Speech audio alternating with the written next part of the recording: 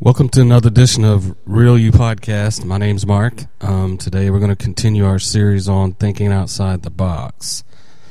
And when I was blogging this morning, I was thinking about thinking outside the box, and I went ahead and blogged about Genesis chapter 1 and 2. And we're going to talk about Genesis 1, 2, and 11 today in our journey about thinking outside the box. In Genesis 1:26 and 27, God said, "Let us make man in our image and after our likeness." And then in verse 27, he said, "So God created man in his own image, and in the image of God created he him, male and female created he them, and he blessed them." Okay, so that's Genesis chapter 1. So there was a creative event that took place in Genesis 1, and we know that all the days were created. Man was created here in Genesis chapter 1 in some form or realm. I've yet to decipher all of this, but I'm going to lay it out there for you. And then in Genesis chapter 2, verse 1, continuing the thought, he says, "Then the heavens and earth were finished, and all the host. And on the seventh day God ended his work which he made, and he rested from the seventh day." Verse 3, Genesis 2, "And God blessed the seventh day, and he sanctified it, in that he had rested from all his works which he had created and made." So, all right.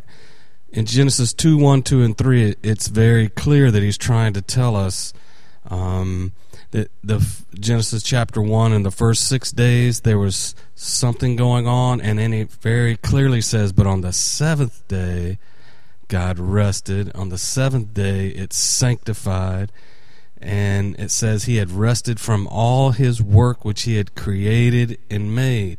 So day 1 through 6 was creation days, and in day 7 we see something else taking place. So that's the idea that I had when I was blogging this morning.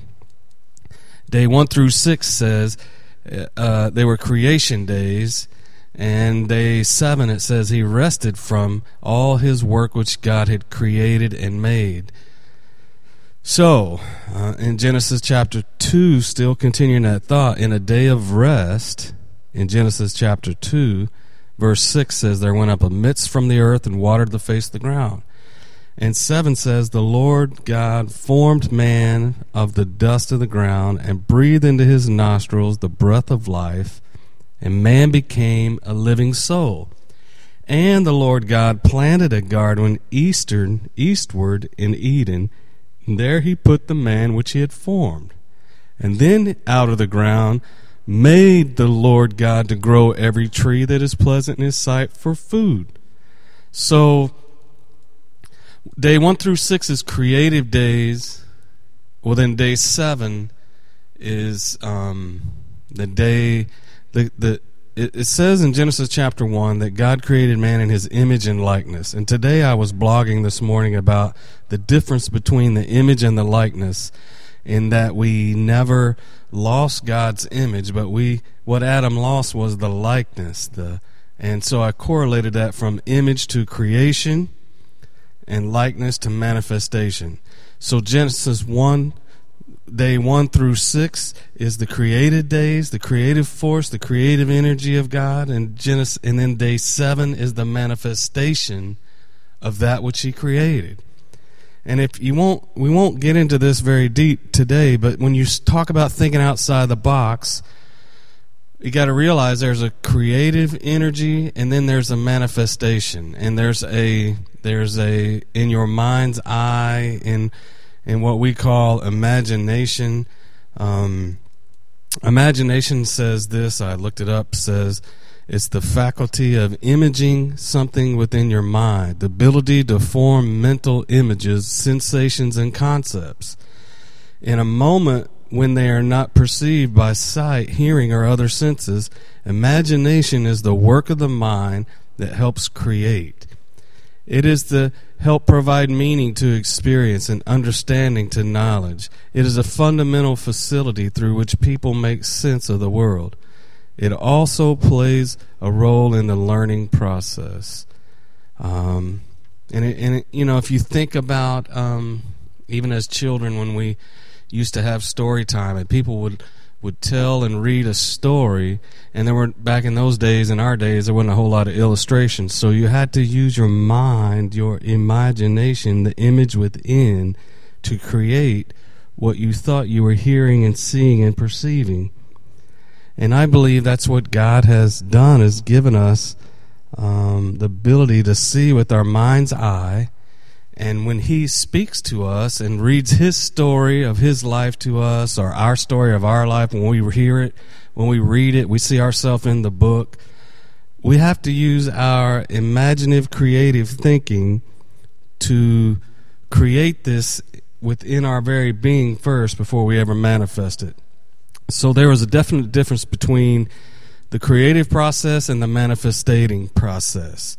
And I want to add here, just for free, that when God formed man out of the dust of the earth, he planted him in a garden, and then he made all the garden grow in front of him. So when God creates, he manifests, and when he manifests, he puts in divine provision. And so when we're living out this manifested Christos or theosis, or the manifestation sons of God, when we're really coming to this place of living out what we're really feeling in our spirit, what we're seeing in our heart, it's going to create us, it's going to put us in a garden situation where the provision is going to be prepared. And I taught a lesson years ago called something along the lines of God's predestined preparation for your journey. So I'm still processing all this, but I want you to know that God wants to restore the image and the likeness unto us. And if we go back to Genesis chapter 11, verse 6 on this thought, taking it a little bit farther, Genesis 11:6 is a wild scripture. It's hard to even process sometimes.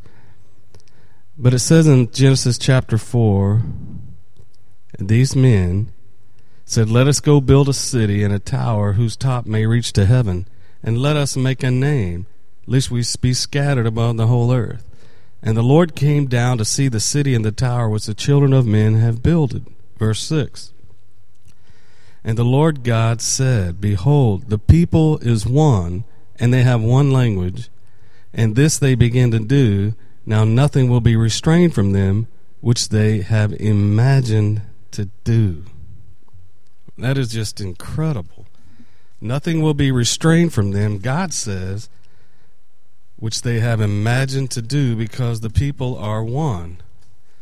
Now, if you look at this a little farther,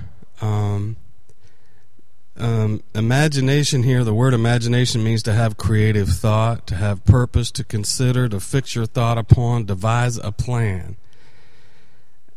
The scripture says nothing will be restrained, which means secrets, mysteries are necessary things. One translation says no secrets, no mysteries, or inaccessible things will be withheld from them, because they have learned to tap in to their imaginative, creative thought process. And the idea here is from having in your mind the idea of imagination, if you think about it. Now, it says the idea of having in your mind and muttering to oneself in a low voice, talking to oneself. It actually means to meditate with visual interpretations, to have an image within, to create an image within yourself of, and this is not metaphysical, and this is not universalism.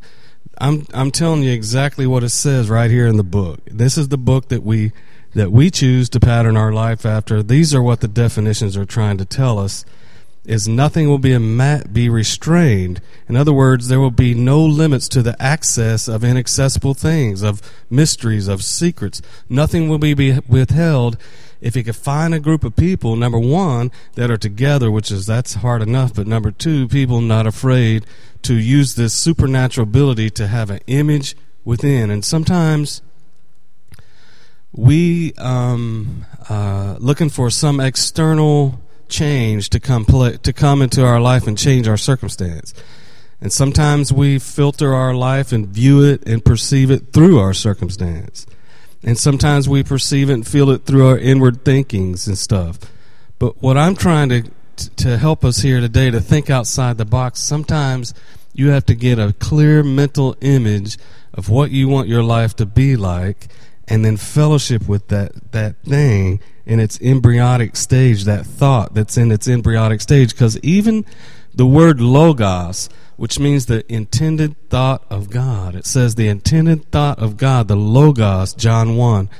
In the beginning was the logos, the word, and the logos, or the word, was made flesh and dwelt among us, and we beheld his glory. And then it says further on, to everyone who believes gave he the power to become the sons of God. This logos is the intended thought purposes of God. And when you see Jesus walking the earth, you are seeing a manifestation of the intended thought and purposes of God. And everything with God starts with his thinking process, his mind. And we're created in his image and likeness, and we're more like God than what we think.